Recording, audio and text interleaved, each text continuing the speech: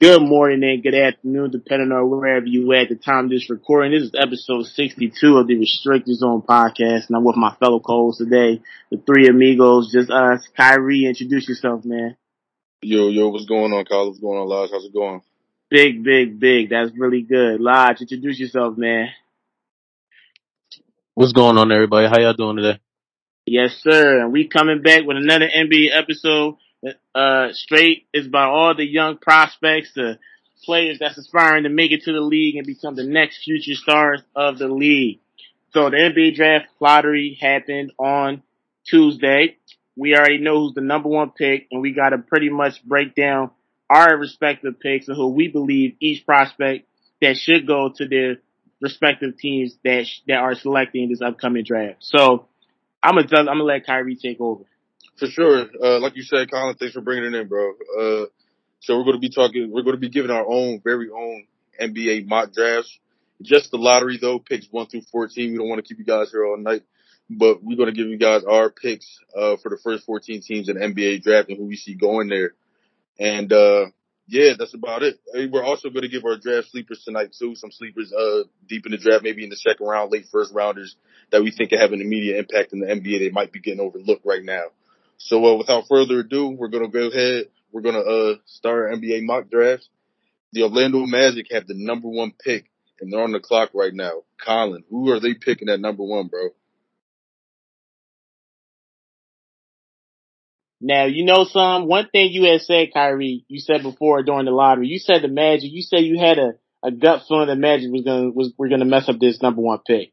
I look at their history, they got Shaq, Penny Hardaway, even though it was a trade via the number one pick, he counts technically, and then you have Dwight Howard. Each was a superb talent, and they haven't messed up. They pretty much been what, 3 for 3? In my opinion, would you say so? For Three sure, for for sure. Yeah, you got a point right there. So I feel like, but this is the biggest problem between those draft selections and this draft selection. They were clear cut, besides Penny Hardaway, who, was a toss up. They were clear cut, superb above the rest in their class.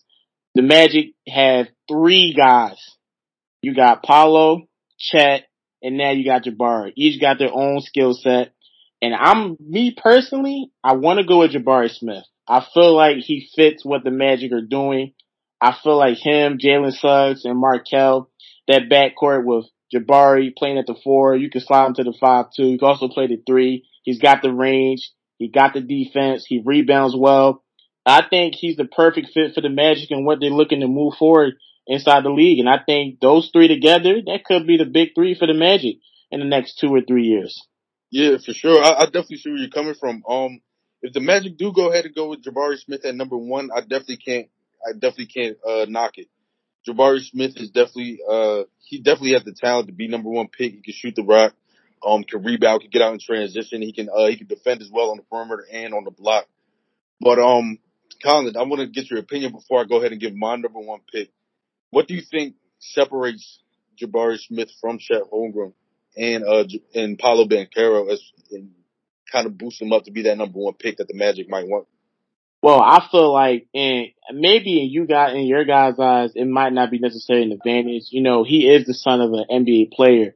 So that itself is the balanced wisdom and experience of someone like that in your corner. You can reach in your pocket anytime. And obviously, I just feel like watching him play, I felt like the reason why he's not an undisputed number one pick in this draft is because obviously Chet, in my opinion, but I feel like the point guard play with Auburn was really disappointing with Wendell Green Jr. I mean, he's took erratic shot after erratic shots in the final minutes, and Right. I just felt like that kind of hindered. Because at the end of the day, when the point guard plays well, he makes everyone plays well. And I feel like Jabari going to the Magic, where they got plenty of point guards they can play well. You got Suggs, to Markel, to a certain extent. If you feel like he could come back and be that player somewhat, we all thought he could be. And then you also have R.J. Hampton. You got Cole Anthony. They got a slew of guards that are really talented, in my opinion, which I feel like would benefit him. So, I feel like that's the Yeah, case for in me. reference to what you said about that Wendell Green being that type of point guard playing with Jabari Smith and just being like a truck, like he just shoots a lot. Um, so how do you see that being a difference between him playing with Jalen Suggs and Well, Cole Anthony, two guys that also like to shoot the rock, two guys that are also ultra aggressive and like to attack the rim and just like to go ahead and score on their own. Well, I feel like, so if you want to talk about point guard with the most natural playmaking ability, in my opinion, I'm going to go with Fultz because he's always seemed like he could dish the rock at will. His scoring was what was fascinating to all of us when he came out of the draft. Obviously, it's not as great as it is now, but his playmaking has always still been nice to me. I feel like those guys, the Cole Anthony and Jalen Suggs, they know that for them to be able to maximize the potential and to see the floor on the court, they have to be able to improve their playmaking abilities. In my opinion, is solid. It's not amazing, not great, but that's something when you have the number one pick, you have to be that type of point guard. You can't waste that guy's potential, especially as the number one pick. How many number one picks do the Magic, are striving to get, or how lucky can they even get? So I feel like Jabari to the Magic, in my opinion, is definitely a nice fit. I feel like that's where you should go. All right, I like your analysis, Colin, and yeah, I could definitely see Jabari Smith going number one to the Orlando Magic. I'm gonna go ahead and give you my pick though. And I'm gonna have to go ahead and give that slight edge, very, very slight edge to Chet Holmgren. We talked about it before, Colin, and live, we talked about it as well. Chet Holmgren and Jalen Suggs played together in high school, at Minnehaha out in Minnesota. So, am I saying Jalen Suggs has all the pull in the world to go to the Magic and be like, hey, this is my guy right here, and I want you guys to pick him up? No, but it's still something there. That still plays a factor in my opinion. But at the same time, that's not to take anything away from Chet Holmgren's game because he can play. Put up 14 points and 10 boards last season. Over this past season with Gonzaga, had almost 4 blocks a game. And he just has a really diverse skill set, being 7 foot with a 7'4", 7'5" wingspan to be able to dribble the ball, grab rebounds on one end and take it to the other end and finish. He can shoot. He just knows where to be on the floor. He's a willing passer, has good vision, and he just does a lot of good things out there. The only thing he really has going against himself is just his frame. Being 7 foot and willing only about 195 pounds, he's bound to put on more weight before he gets in the training camp and before he gets really in motion to get ready for the season. But he's not going to be to the point where he consistently push guys around or push guys out of position in order for him to score down low. So that's the only thing I really have like reservations for about him. Said the same thing about Evan Mobley. Look what he did this past season. Well, let me ask you this, Kyrie. So in terms of the Magic, most likely they're gonna select a forward. I mean, if they're not crazy, they know between those three, those are the best options. They don't need any more guards. Doesn't make sense for them to draft any guards. I'm looking at Mo Bamba. He had his best season stats wise. If you look at it, he averaged 10 points a game. He had I think 1.7 blocks a game. He had 8 rebounds a game. He shot 40% from the field, 30% from the three. He only did that in 26 minutes. But to me, I don't feel like the Magic are really gonna match any offer for Mo Bamba because when you look at the three bigs, and like I said before, I think they're all superior than Mo Bamba. Chet, you made a great point with Chet. Defensively, he does what Mo Bamba does, just he has a more higher potential for the offensive end than Mo Bamba ever had or we ever saw. But I feel like they're not going to match Mo Bamba. So now you got to look at the center they had. They got Wendell Carter Jr. He averaged 15. He gave you 10 boards a game, 3 assists a game his first full season with the Magic. Now, if you're drafting, you want to look at who's going to be the next fit next to Wendell Carter Jr. Just like how the Cavs got Jared Allen, they got Evan Mobley, you got the Twin Towers right there. Not yet, still developing, but the Cleveland Twin Towers. So what about the Magic? What big, in your opinion, out of those three fit next to Wendell Carter Jr. the most? I'm gonna be honest with you. I don't even think it matters much as to who fits next to Wendell Carter. I don't think he plays a huge factor in the Orlando Magic's like on their roster. I honestly don't see him being. I'm honestly going to be surprised if they try to move on from him. He's just an average center to me, and I feel like he didn't really take that step that we all expected him to after showing signs in Chicago and coming out of Duke. So I don't really see Wendell Carter playing a factor in who they pick here. A guy I will throw out there a name I will throw out there that the Orlando Magic have, and a guy that they drafted last year who I see being more of a factor in fitting with is Franz Wagner. A guy that I felt like was a risk at one point and just completely showed me wrong this season on both ends of the floor. Was able to score the ball a lot, and was a willing and capable defender. And I think when the Magic are going into this draft, they're going to look at him playing that 3 and playing that 4 spot and looking at the bigs in this draft and thinking, okay, who can kind of match that the best? Not so much as Wendell Carter. I mean, that sounds fair. Can't disagree with you on that one. All right, that's fair. Got nothing to say. Yep. All right. So, I have Chet Holmgren going number 1 to the Orlando Magic. We're going to swing it to Lodge. Lodge, tell me who you got going number 1 to Orlando, bro. So I was pretty torn and bothered by this because honestly, in my personal belief, I feel like Paolo Banchero is the undisputed number 1 pick. But when I do realize, taking into consideration what you guys are really pretty much expounded on, is what the Orlando Magic have going on, which is already they have like a slew of big men that are kind of like, I wouldn't say slow and sluggish, but do clog up a lot of paint area.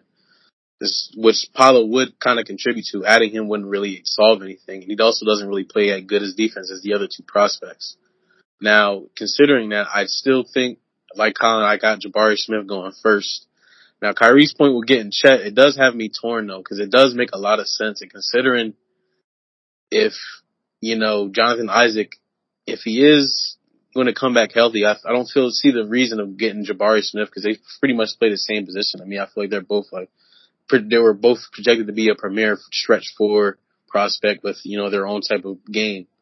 Now, so hopefully, I still do think Jabari is going to be number 1 though, because I feel like if you go between Chet and Jabari, I feel like I would go with Jabari.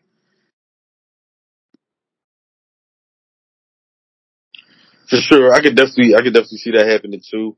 I see all your points there.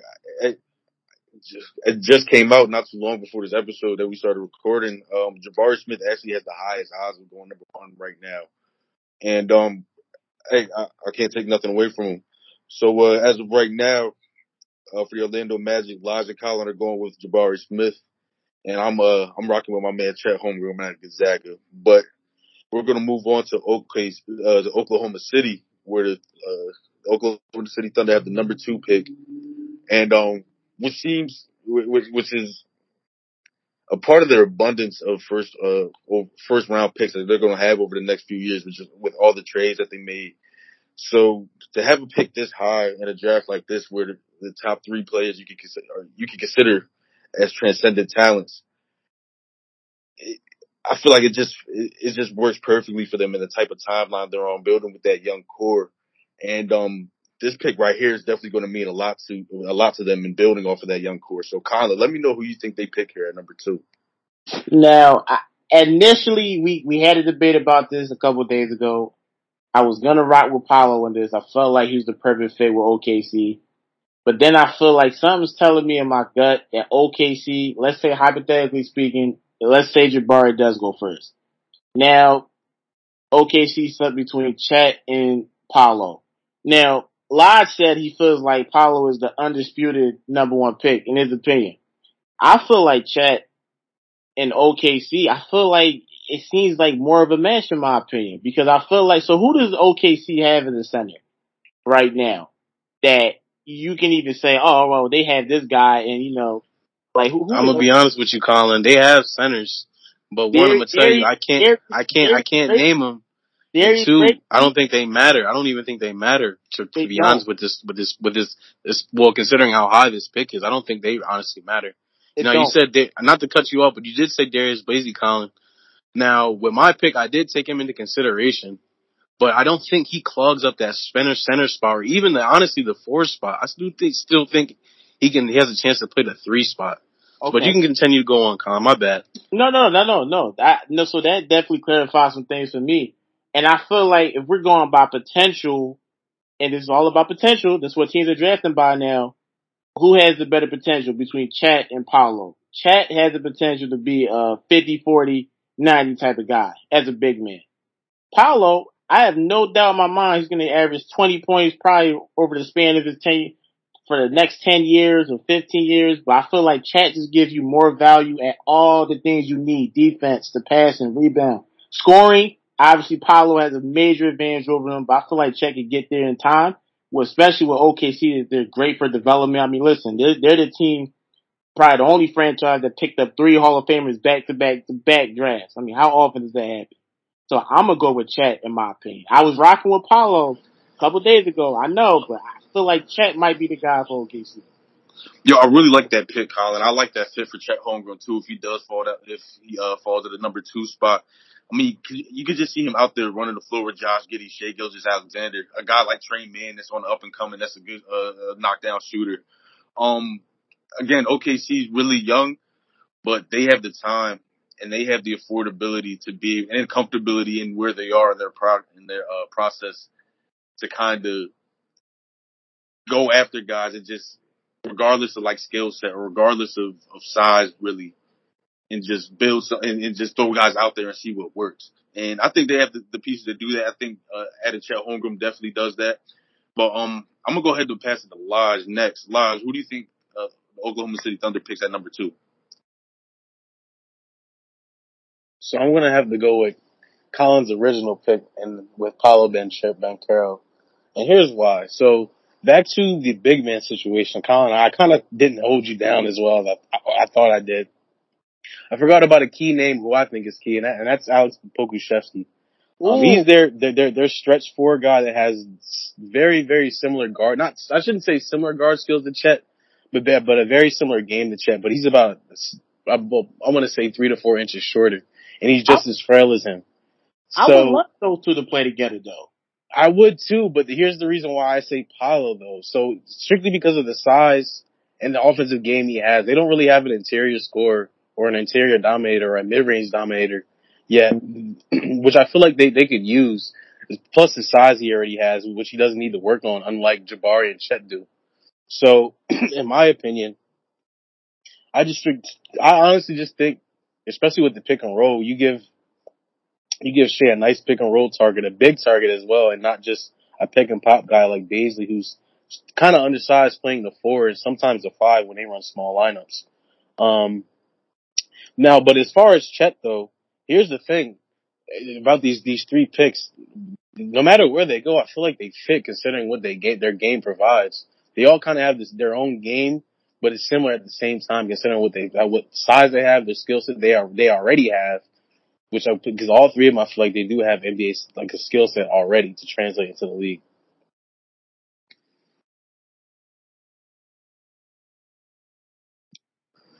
Absolutely, absolutely. I gotta agree with you, Lodge. I'm gonna go ahead and give my second pick right now, and I agree with you. It's Paolo Banchero. I share the same sentiments. To be honest with you, I think Paolo Banchero is the best player in this draft. I think he has the most talent. I think, and I've been saying it all season, what sets him apart the most from these other 2 guys in Jabari Smith and Chet Holmgren is that he has an NBA ready body and an NBA ready frame to go along with an NBA ready skill set. I talk to Elijah Collins talking about it all the time. I say he's a mixture of Blake Griffin and Cade Cunningham as to where at 6'10", he could dribble the ball. He could go coast to coast. He could score in the mid-range. He could create his own jump shot. And he could use that size down low against smaller guys to get him a bucket in the paint. And I think he just has the perfect blend, like that you can ask, the most perfect blend you can ask for from a modern power forward in this game. And as far as he fits with the Oklahoma City Thunder, again, they're in a position where they can draft either one of these guys and just go ahead and figure out. Sure, they don't have a true center right now to put next to Banchero, but who's to say they don't get one in the off season, or they just run it back with their favorite, who's a key vet who Paolo Banchero could possibly learn from. And again, like Lodge mentioned, they have Alexei Pokusevski who plays well as far as passing with other bigs and playing the transition, which is up to par of Paolo's game. Instead of Shai Gilgeous-Alexander and Josh Giddey, like I mentioned before, I just think it's the perfect pick for Paolo, man. Yeah, I mean, I just don't see why or how that he slips past this pick. Again, I had him as my number 1 pick. But Colin, I want to hear what you have to say since me and Elijah both got Paolo going to the Thunder. No, I mean, listen to me. Like I said, this would have been a unanimous decision. I told you a couple of days ago, I felt like Paolo in OKC was definitely a great fit. I thought him and Shai Gilgeous-Alexander, that pick and roll game would be deadly. I'm just going on potential. I like Paolo.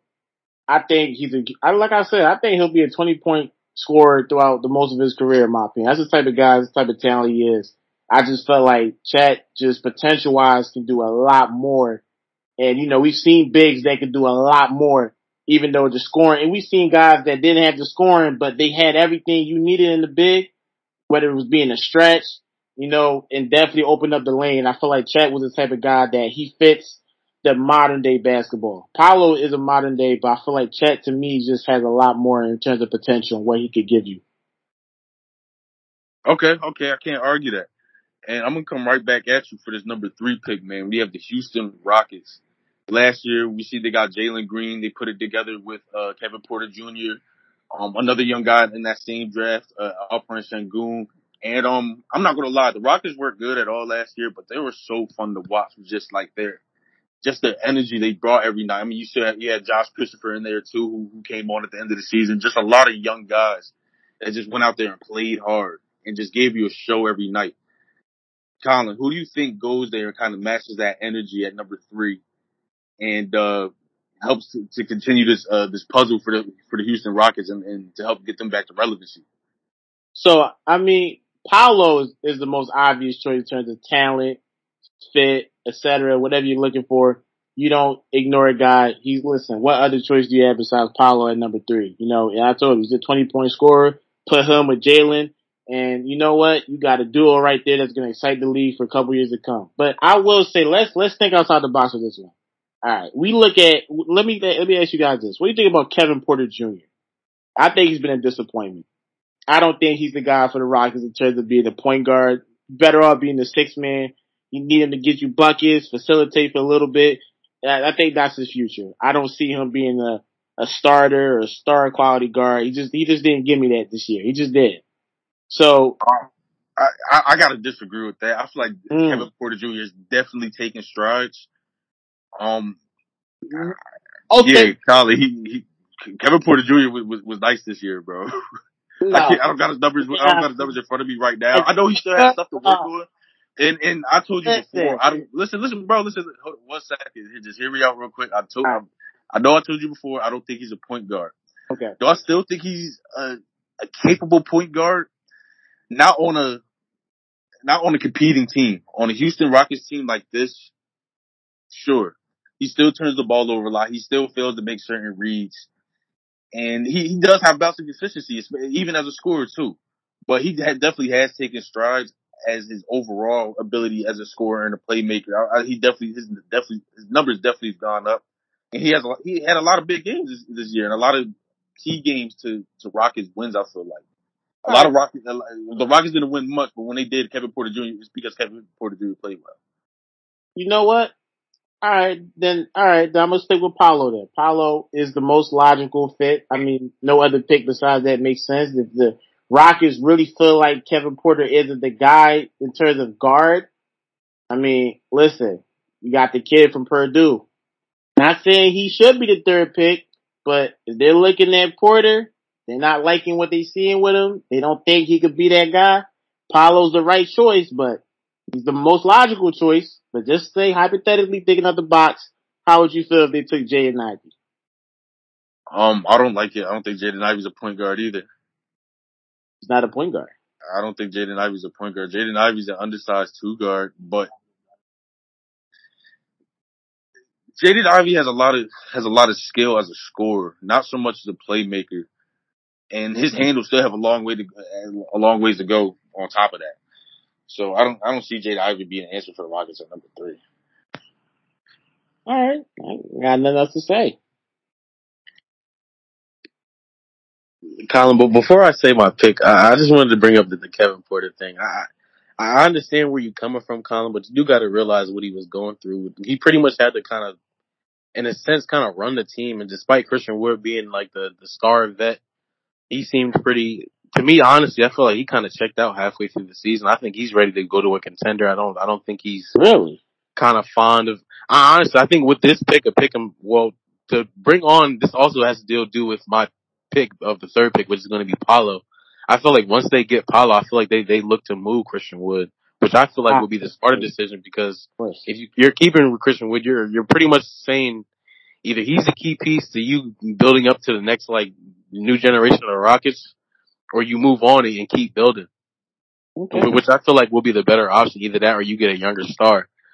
So, but yeah, I do pick Paolo Banchero. I feel like with picking him up, I feel like you can let Alperen Sengun possibly run the floor with them two together and maybe run Paolo at the 5 on a small ball lineup occasionally.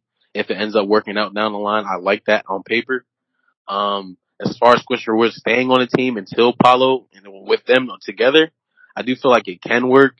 But I don't feel like Christian Wood will be too fond of that later down the line, depending on how Paolo ends up pretty much flourishing out there, which I feel like he will. He will. So yeah, I got Paolo. The Jaden Ivey thing, I don't like them picking up another guard, especially after going after Jalen Green.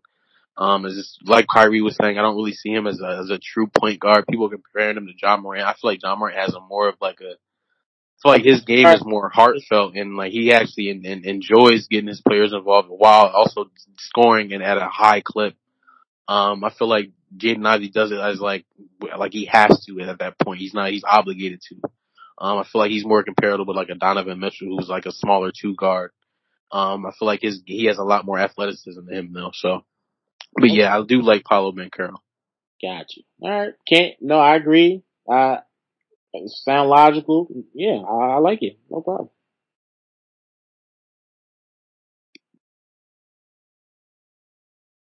Wait. I think I just bugged out. I picked Paolo for the Thunder. I did. I'm sorry. I meant Chet. I'm very sorry.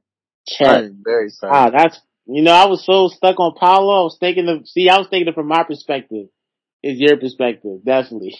You're going Yeah, because I didn't pick Chet for the second pick. I got at Paolo. See? But like I said, but it still proves my point though. When I said about the second pick, all three of them still have the same skill set where they can go anywhere and work out. Chet's the same reason. I feel like the Chet and Sengun thing will work out better anyway. With Sengun at the 4 and Chet at the 5. That's facts. And that'll still also bring up the point of Christian Wood ending up wanting to leave because then he'll outright take the center position. So again, my apologies for messing that up. I just said Paolo twice, but I picked Chet for my third. All right. Listen, I will see draft night.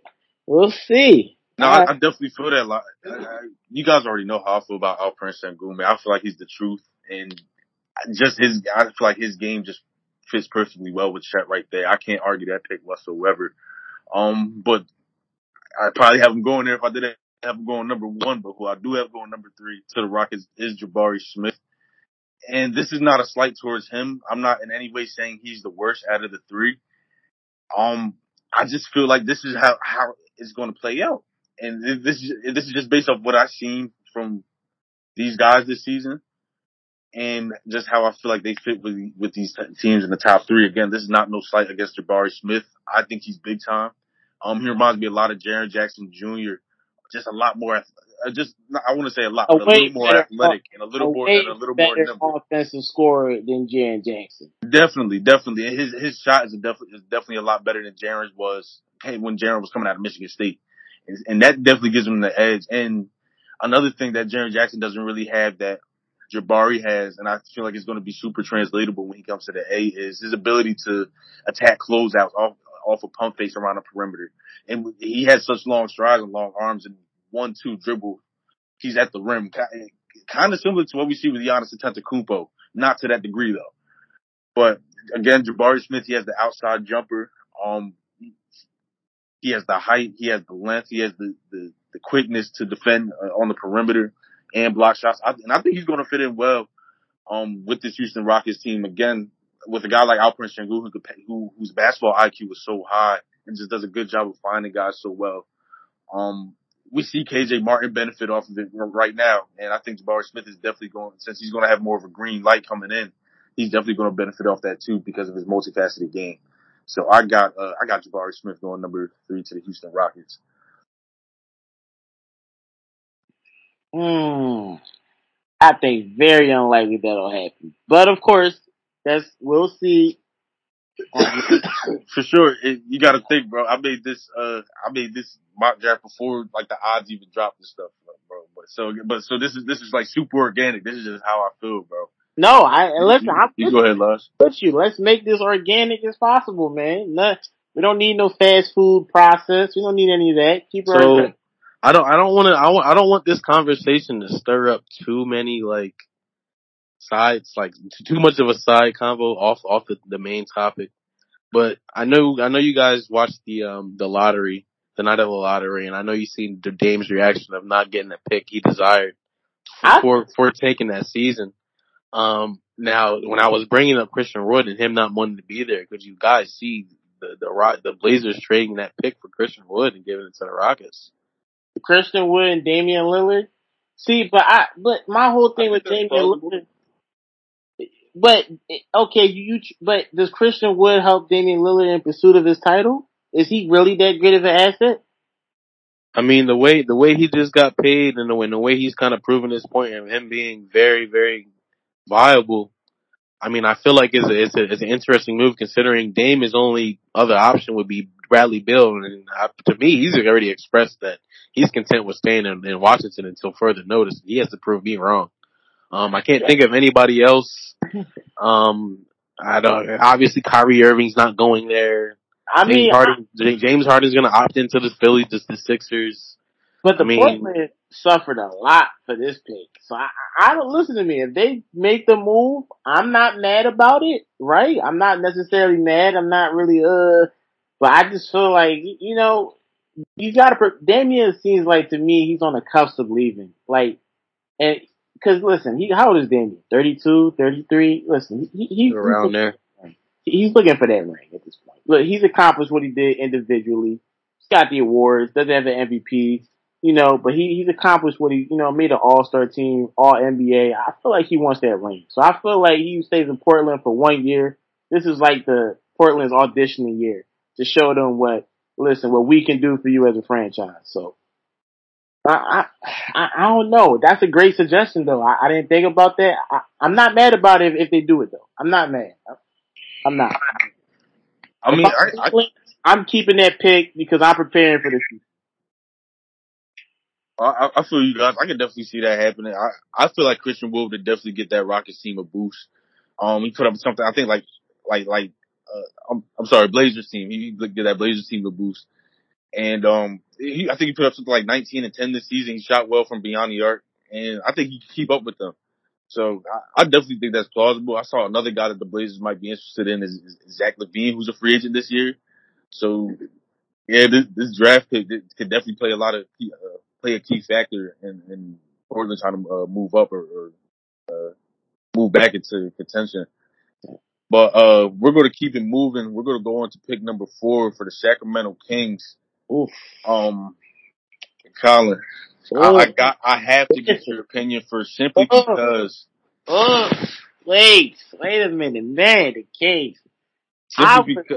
Listen, go ahead, Kyrie. Go ahead. Simply because of who I have going there at number 4. And there's been a lot of speculation about him going there at number 4. The Kings are seemingly enamored with him. And that's your guy, former Kentucky commit. Yeah. If we can even call him that. Shaedon Sharpe, man. Listen, I was torn because I don't like Ivy and Fox. I really was watching Ivy's film. And then I was rewatching Fox's film, and I was thinking to myself, man, I feel like Shaedon would be such a perfect fit.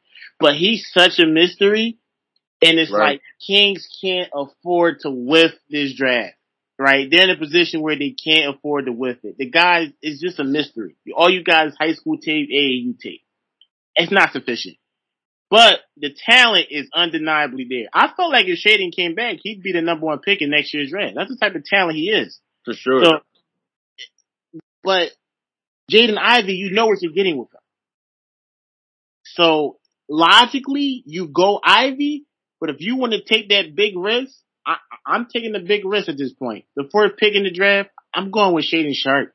And I'm just praying to the basketball guys that he turns out to be that guy that could be that number 1 pick in that next year's draft. For sure. And I think what also gives Shaden Sharp the edge over Jaden Ivey as far as being a pick here is Shaden Sharp being a little bit bigger than Jaden Ivey. Jaden Ivey's about 6'4", Shaden Sharp's about 6'6", and it's possibly the most Jaden explosive Ivey player in this 6'3". draft. Say again? Jaden Ivey 6'3". I don't see the 6'4". Maybe Hey, 6'2", to be honest with you. Like, I, listen, I don't think he got measured at the combine yet. We're gonna have to keep an eye on that. we're gonna have to keep an eye on that. Yeah. As well as Shaden's, he might not be 6'6". You never know. Okay. Like, we get surprised every year at the combine, Right. but Shaden does look a little bigger when you watch him on tape. He legitimately looks 6'6". And his athleticism is Zach LaVine, like Jalen 49 Green inch type vertical. athleticism. And it's not like his raw athleticism. He has a smooth game out there. And again, we got to keep in consideration this is against high school and AAU guys. But his game just seems like it's far beyond his years. He's a great scorer. Super athletic. Again, like I mentioned. And I just think he has high upside. And this is a risk that I see the Sacramento Kings. The Sacramento Kings are risk takers. We see it season in, the season out. The Sacramento Kings never fail to amaze us. But you can't. So Oof. it's like it's just super plausible to me because the mystery man in the draft. Why wouldn't the Sacramento Kings take him? I don't know. Well, That's just what it feels like to me. But I'm not. I also Again, want to throw this in, Kyrie. As much as we're talking about Shaden Sharp being in the draft, he hasn't officially signed for an agent yet. So, right, that is a key point. Right. So my whole He has the option to return back to college if he wants to. Exactly. So I feel like if he does declare officially sign an agent, I think they go with Sharp. If he doesn't, you go with Ivy. But that's something to look out for. So how do you think he does in workouts though? Do you think those workouts play a huge part in what he decides? I mean, listen, cause the whole goal for him that's been constantly reported is if he's a lock to be a top 5 pick or at least no less than a top 7, he's declaring for the draft. If he's getting feedback and they're saying, you're a top 10 pick, see you in the lottery, but it's not that definite top 5 that he's looking for, he could come back, but those private workouts are very important. I mean, look, Donovan Mitchell became somebody because he had those private workouts. He was killing it. Josh Hart shot himself up because of those workouts. Right. So those workouts are really important. So. Good insight, Colin. And before we move on to Lodge and see who he has going number 4 to Sacramento, I just want to give you the quick moment to get off your chest since we weren't able to in prior episodes. How do you feel about Shaden Sharp not playing this season at Kentucky and possibly declaring for the NBA draft without even suiting up a single game for you guys? Well, as a Kentucky fan, like for people out there that don't know that you're a Kentucky fan. Oh yeah. Oh, absolutely. I mean, this is going to shake up a lot of things. When it comes down between the one and done rule and with high school athletes, I feel like Shaden Sharp might be that tipping point because now some people may say he finessed college. I really digged in deep to this. I read all the articles, watched some of the interviews from some of the big time reporters on this. I mean, listen, it was so fishy with him graduating and then him not being, and then, finding out that first they said he wasn't eligible for the draft. Now it comes out he's eligible for the draft. How'd that work out? Really, it's still kind of like an unknown mystery. It's just a lot of mystery surrounding this guy. And I feel like, personally speaking, some people said it was his handler that, got in between him and playing for Kentucky. They say he was doing some paperwork to become his agent, supposedly. So, wow. Supposedly whether or not that's true. Coach Cal made one good comment, and it was a comment he put a lot of emphasis when I watched it. He said, it's gonna come down to what his parents decide. Right? And that's a really big thing for a coach to say that because, the handler is really involved in this because he's the guy that got us Jamal Murray, Shea Gilgeous-Alexander. He's the one that got us these big time Canadian prospects. So, it sounds like things kind of went sour because of the whole handling of how that situation went. But, Shaden's a talent. I feel like Of course, I would love, if he comes back, we're winning the championship. Sorry, Syracuse. Slodge, I forgot which team you're rocking with again. They're not beating us if we get him back. I don't think you guys are beating us, period. We already got a nice roster, but yeah, I feel I like, can't even bring that conversation. Better take a shot at this, Colin. no. Listen, you say keep it organic. We keeping it organic. No, you're right. You're right. You're But, definitely right. but I'll put keep it that, organic with you when we're off air, and I'll lay out to you what Syracuse got coming up this year. You don't sleep on us. no, but overall, I feel like this is going to be a big change because if he really finesses his way to this draft, they're going to make some changes to this whole rule. Because he really just, you don't want to say he finessed, but when you look at it, man, he really bypassed he really went to Kentucky, got his workouts, training, all that for the next month, got to compete against the 5-star athletes and not play a single minute in college. I mean, hey, listen to me. That's not a finesse then. Then what do you call it then? Hey, I know if I was a fan of the team, I feel finesse, definitely considering like the type of talent that he is, man. And I feel like it's not even him. I feel like it's a lot of outside noise, in that kid's camp. A lot of, the handler, Dwayne Washington, he's the AAU, Canadian coach. It's just a lot of people in his circle. You don't know what he's being told, who's guiding him. You just don't know. You don't know what goes on with some of these guys' camps. You just don't. So Definitely, and I wonder if that plays a part in his draft stock and in the interview processes and stuff like that. absolutely, But, question them. They're gonna absolutely question them, like, hey, how did this? Like, what's going on with all this? Like, what's the inside of this? And I don't know if he's going to answer that or not, but I think that definitely plays into his stock as well. So those interviews are crucial as much as those private workouts. He's just a big mystery, man. Absolutely, and we're moving on to lives with the number 4 pick. Who do you see the Kings picking? Definitely going to shake up the room with this one. I'm going to go with, from the Iowa Hawkeyes, Keegan Murray, 6'8", 225, average 24 points and 9 boards a game, shooting 55 from the field, pretty much 40% from the 3-point line, averaged 2 blocks in the steal a game, came from the freshman season averaging 7 points, pretty much for a 16-point differential to his sophomore year. And I look at it as the proven factor. One, it's another bigger body than Shaedon Sharpe, as well as Jaden Ivey, who's also already proven and giving you skills, and it doesn't give a Kings the feeling of having to work on another project in Shaedon Sharpe or maybe possibly Jaden Ivey, considering they would pair him up with another star guard they already have in De'Aaron Fox. I feel like Keegan Murray also allows them to let go of Harrison Barnes, which is a contract they don't need anymore, considering he isn't making a difference that they need him to do. And I feel like Keegan Murray can instantly transition and play better defense than him, contribute to the team as well. So I feel like, yes, after all the private workouts and all that, I feel like they'll realize Keegan Murray is the guy that they should grab, considering how they took a risk on Tyrese Halliburton, where he fell down. Which I feel like he's very similar, despite them playing 2 different positions. Some lies. I felt like you were gonna swing with Johnny Davis. I had a feeling you was gonna go between Johnny Davis and AJ Griffin. That's what I really thought you were gonna swing with. But Keegan, definitely didn't expect that. Keeping everything. I would love that pick for the Sacramento Kings, to be honest with you. That would shock me in terms of how smart of a pick it is for them, because we're used to them kind of fumbling the bags with their picks. But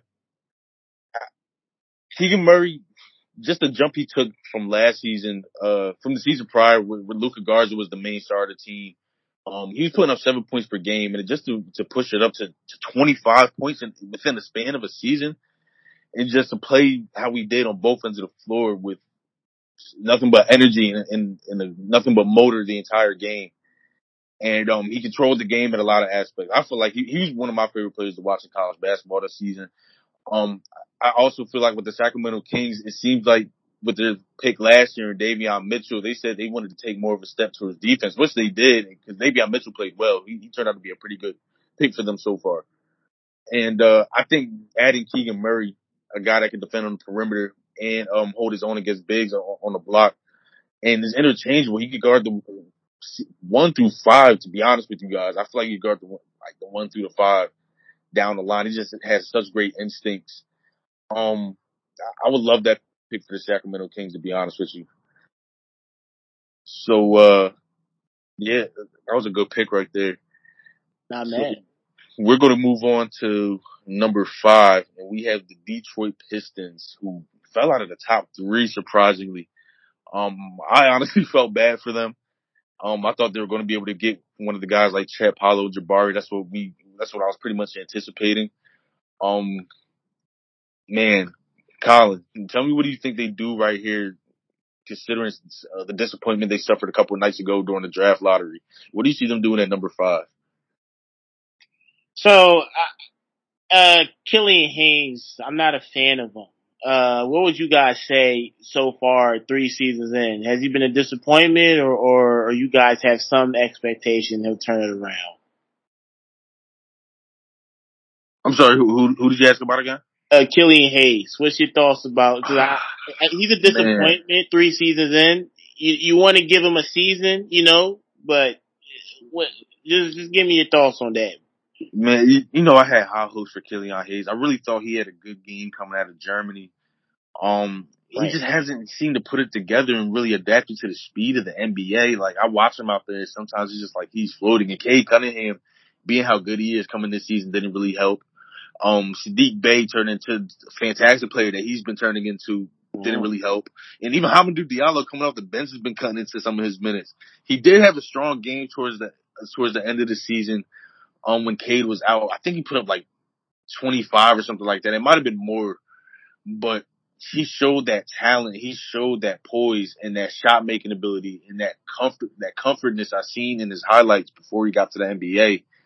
And I thought to myself, like, if he plays like this every night or somewhere close to it, he can have a consistent job with this Pistons team.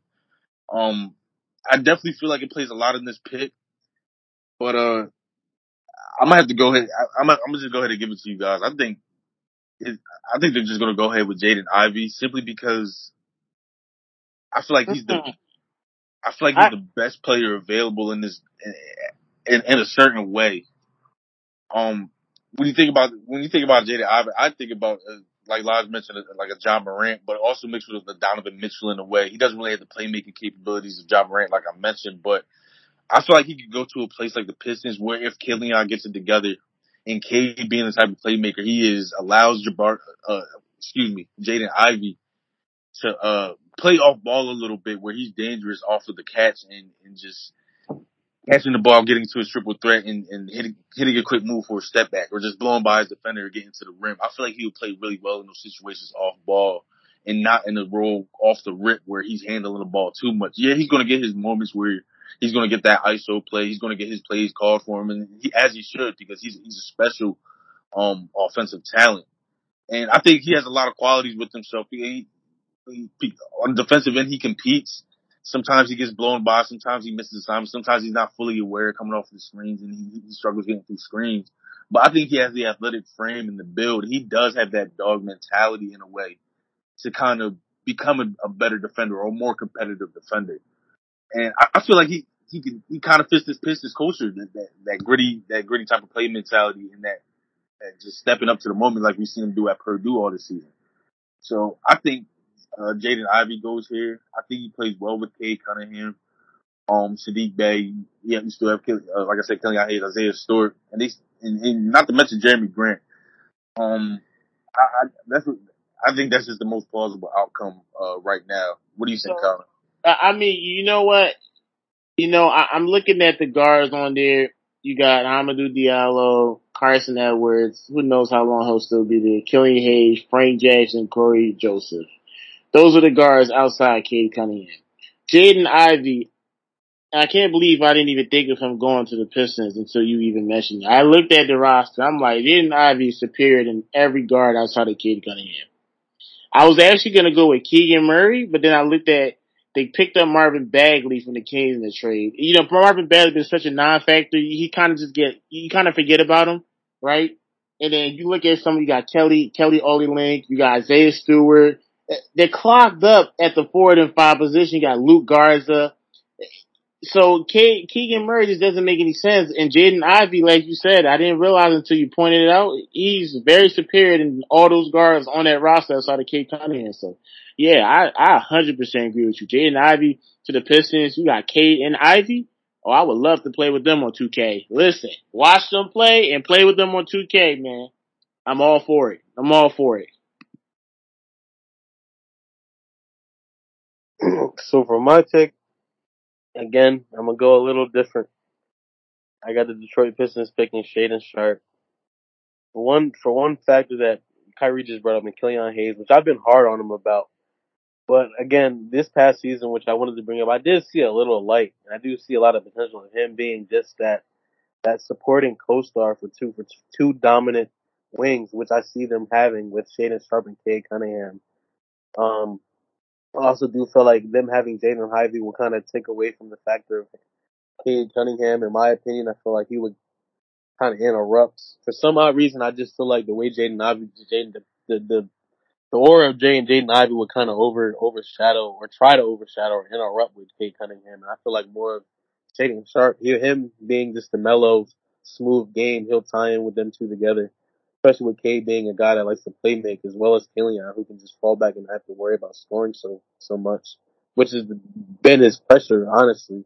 Because what Kyrie was saying, he knows how to facilitate. His feel for the game is there. It's just the fact that he can't really get his scoring to himself to really be, carry his weight. So that's why I feel like a guy like Shaedon Sharpe, a bigger body as well than Jaden Ivey. Again, 6'6", Jaden Ivey is listed at 6'4". We got to just talk about he may not be that tall. I kind of agree. So yeah, I'm gonna shake it up and go with Shaedon Sharpe. Okay. Sharpe and Cunningham. I like Fox and Sharpe more than Sharpe and Cunningham. How come though? They're both athletic. Fox has a jumper, and they could definitely transition game is definitely going to be crazy. And they both super athletic. Speed Fox is just the fastest. So, but Shady Sharpe has the speed. And then, the Kings have been in such a rut. I'm tired of clowning Chris. If you know, you know, for the fans that have been following us, I'm tired of clowning this team. I want to see them finally get that chance to go to the playoffs and actually do something and not wake Fox's career. Plus two Kentucky guys back as a backcourt leading the team to relevancy. I like the sound of that a lot. So yeah, that's Yep, me. I gotta agree with you, bro. I got Shaedon Sharpe going to the Kings. I think it'd be crazy. I just think it what fits them and what fits their identity in a way. But we're gonna move on to number 6. We're heading out of the top 5 as we make our way down, and we're at the Indiana Pacers. Kyle, let me know what you think the Indiana Pacers do out here at number 6.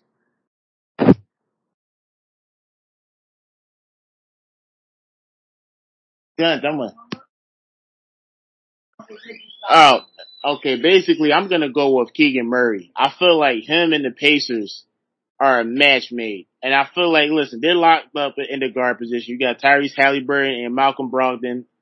I don't know if the Pacers plan on moving Malcolm Brogdon though. That's what the only thing I'm concerned about with that.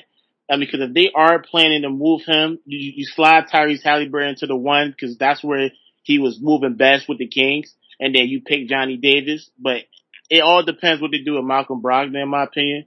If they are planning on moving him, I say you get Johnny Davis at the 6th pick. If they're not, if they're keeping them as that's their backcourt, then you pick Keegan Murray. I think he fits on the Pacers. Okay, Lars, as a guy that you picked Keegan Murray to go a little bit early, how do you feel about him going to the Pacers? Do you think he fits in? I definitely do. I feel like Keegan Murray is another guy in this draft, similar to Tyrese Halliburton, who's had so many questions. Maybe not as many questions as Tyrese Halliburton last year, but once he played, you realize how he could have fit anywhere he would have been drafted in last year. And I feel like it's the same for Keegan Murray, whether it's possibly even the Blazers. I feel like the Pelicans already have their guy like Keegan Murray and Herb Jones, so maybe not them. But yes, I do.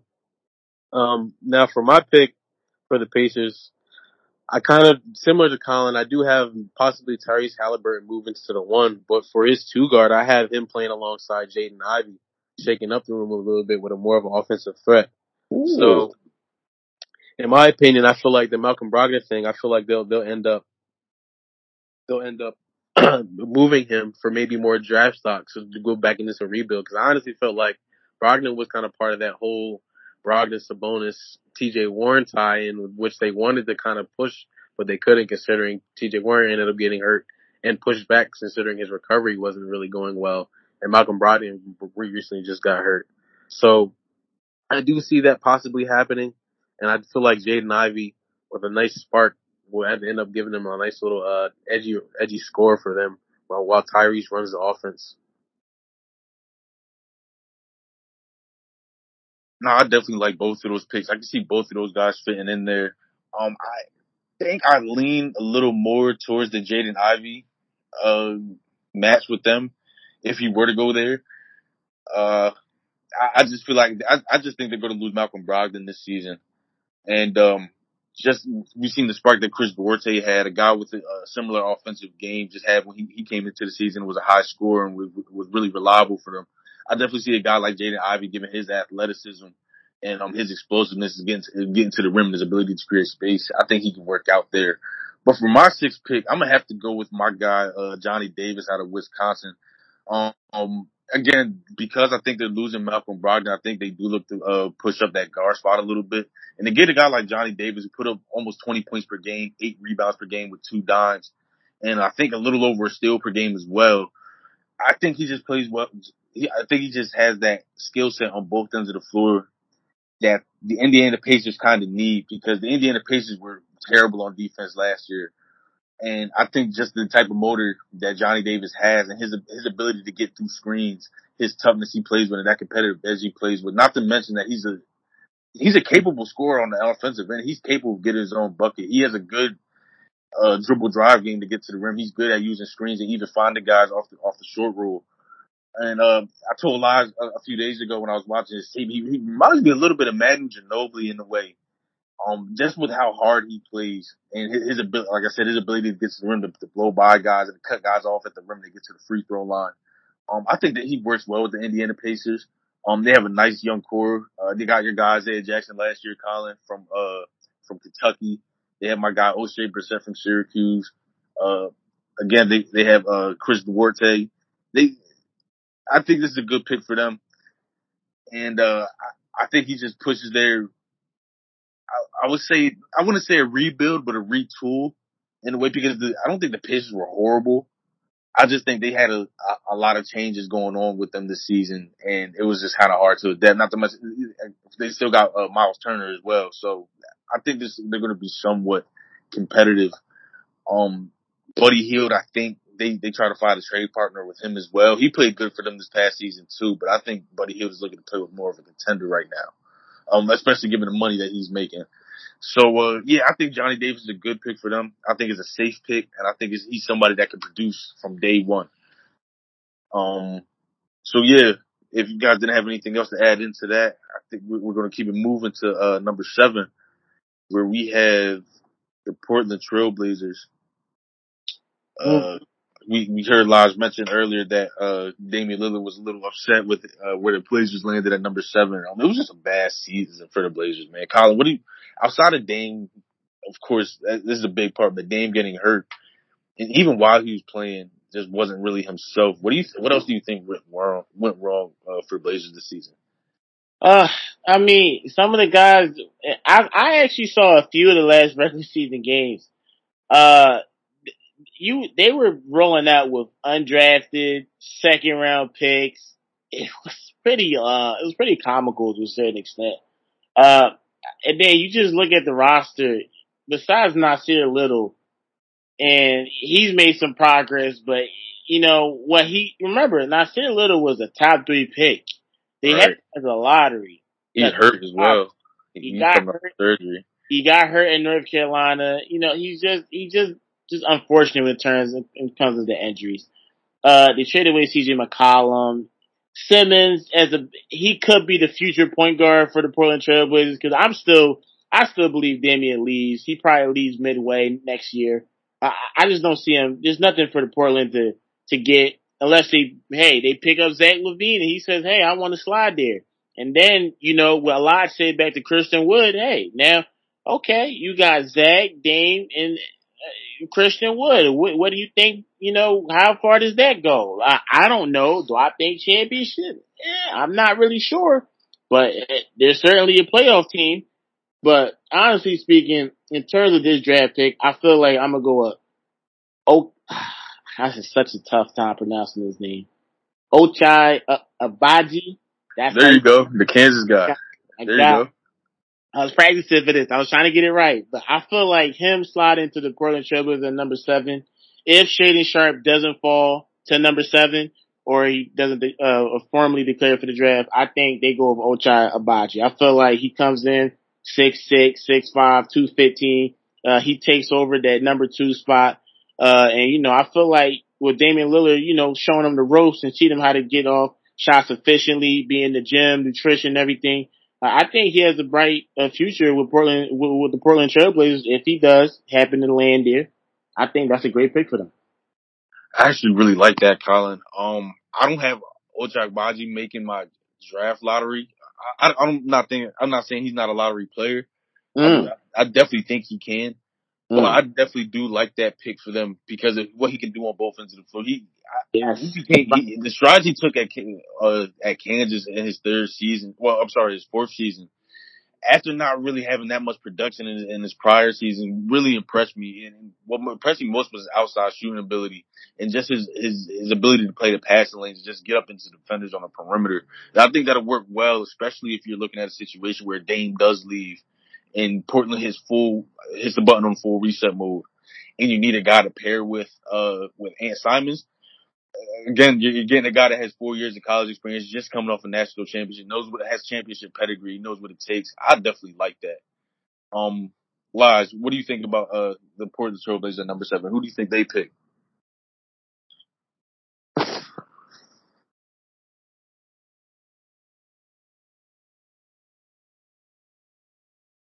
My bad. I'm sorry. So for the Portland Trailblazers, I got them picking Benedict Mathurin.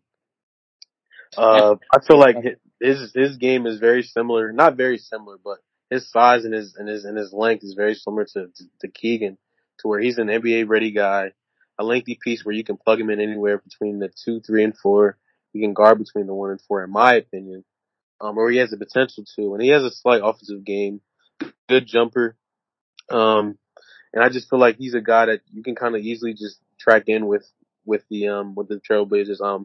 I did originally have them getting AJ Griffin, but from recent reports hearing how his game is considerably I wouldn't say sluggish, but his explosiveness doesn't really match how it was in high school, and that might contribute to him having bad knees and surgeries he may have had already.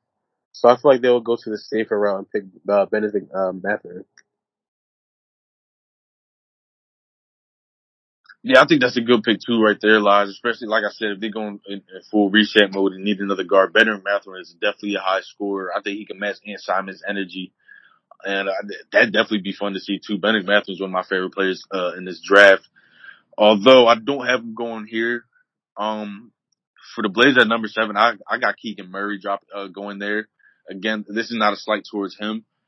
He's one of my favorite players to watch in college basketball this season. And a lot of times when I watched him, and this is, I don't, Colin, you might think this is a reach because you think all my comparisons are reaches for some reason. No.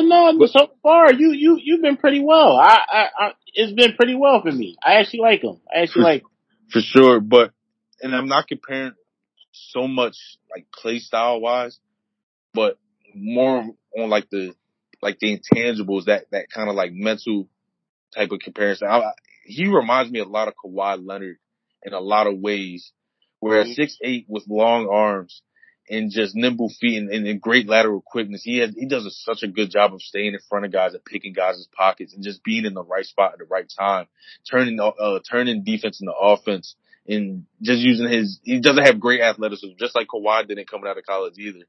But he just plays with such a great pace and just does a good job of anticipating to as where when he taps the ball, he's disrupting the pass. He's out in transition. He's going in for a dunk, and he's not afraid to put it on your head either. So I think him fitting in with the Portland Trailblazers, it's just even though they do kind of have a logjam, around the big spot. You have Yusuf Nurkic still. You have Greg Brown, who they just drafted last year. You just have a lot of guys there.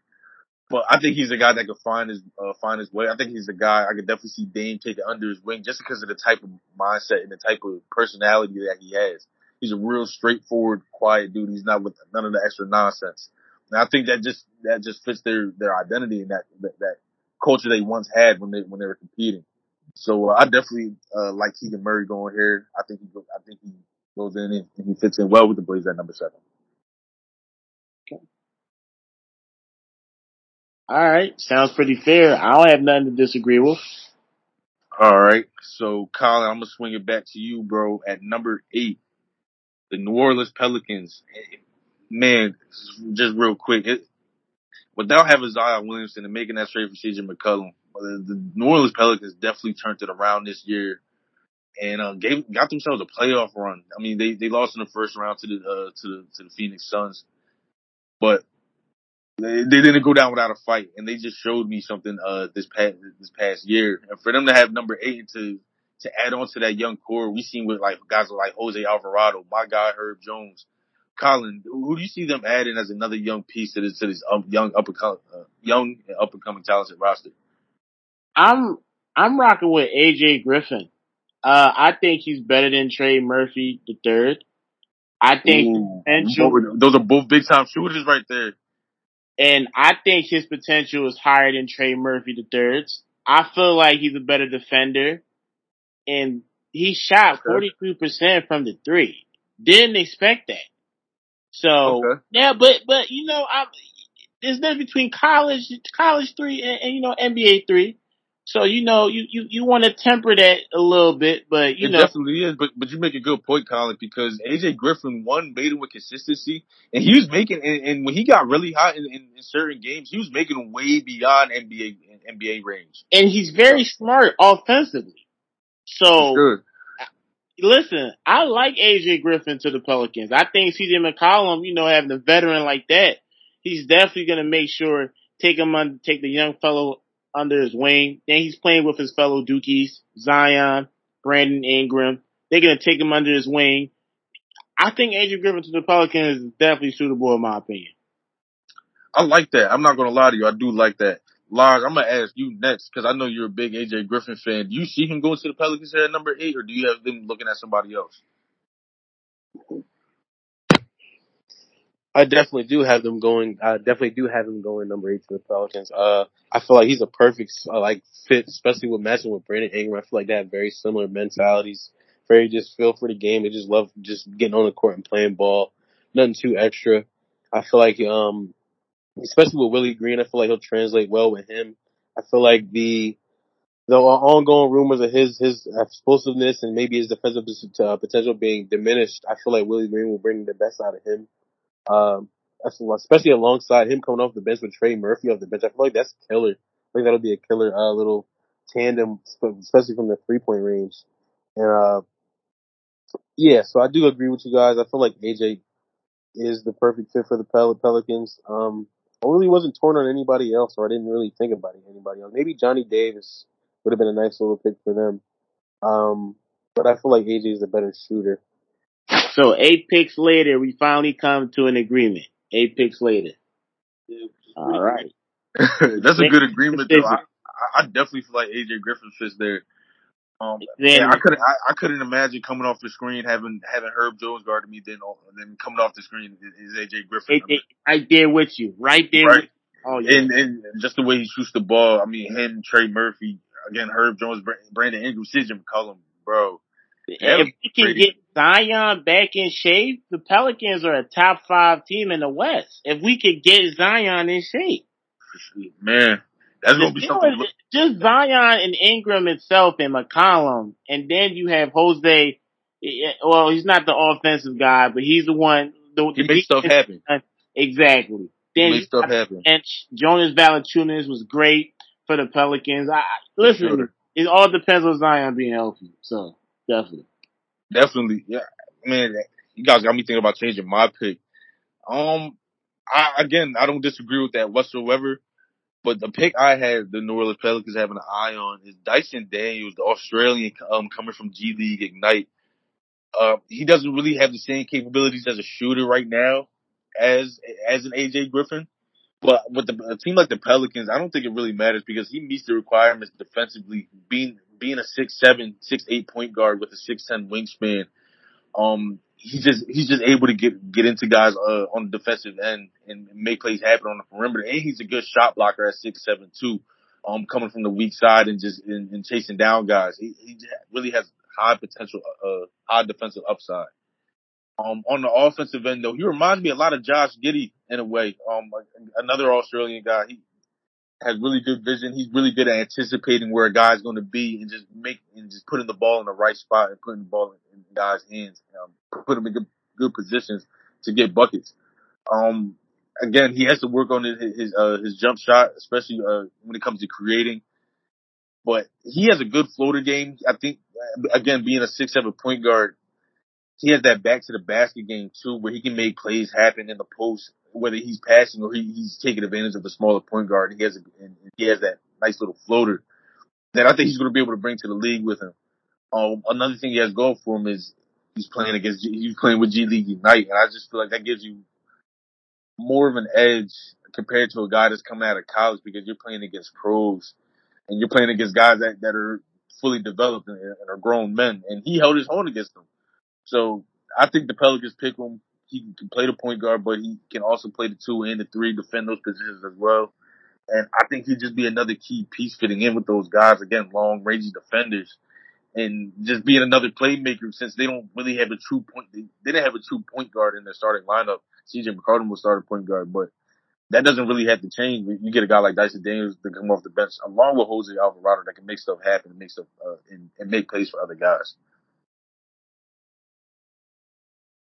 All right.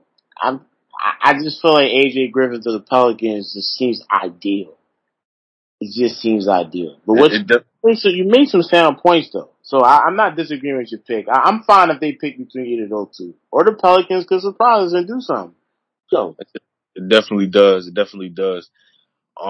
Again, you guys got me wanting to change my pick, but we're gonna move on to number 9. Where we have the San Antonio Spurs. Laj, I want to swing it to you, bro. What do you see the Spurs doing? Again, another team that turned it up towards the end of the season and made the play-in tournament. They lost, but they put up a good fight. And I think they got a lot going for themselves. Spurs, Laj, what do you think the Spurs do at number 9? I feel like they make I wouldn't say really a different type of pick for them, but I feel like definitely a room shaker. I feel like they go with Jalen Duren. I feel like Jakob Poeltl definitely did have a good season. Hey, Lodge. Okay.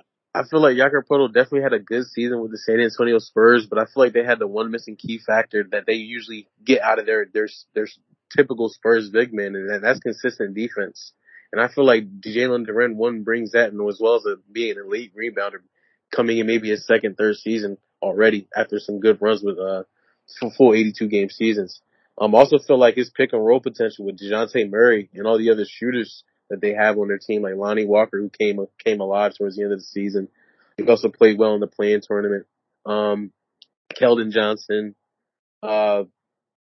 many others. Honestly, I hope they bring Joe Wieskamp out of the G League and hopefully get him some burn. I feel like he's a guy that they can use that they drafted last year as well. But nonetheless, I do feel like Jalen Duren would be a nice pick for them and a good project they can work on. And seeing if they possibly either can work him and Jakob Poeltl together or see if they can move Jakob Poeltl and maybe get some stock back, whether it's draft picks or another key piece they can work on for the future. I want to piggyback off what my man Lodge. Go ahead, Colin. I 1,000% Jalen. And you know why? And putting aside the points that Lodge makes, for his development, I want him to learn under Greg Popovich. He's coached the best of the best in terms of bigs.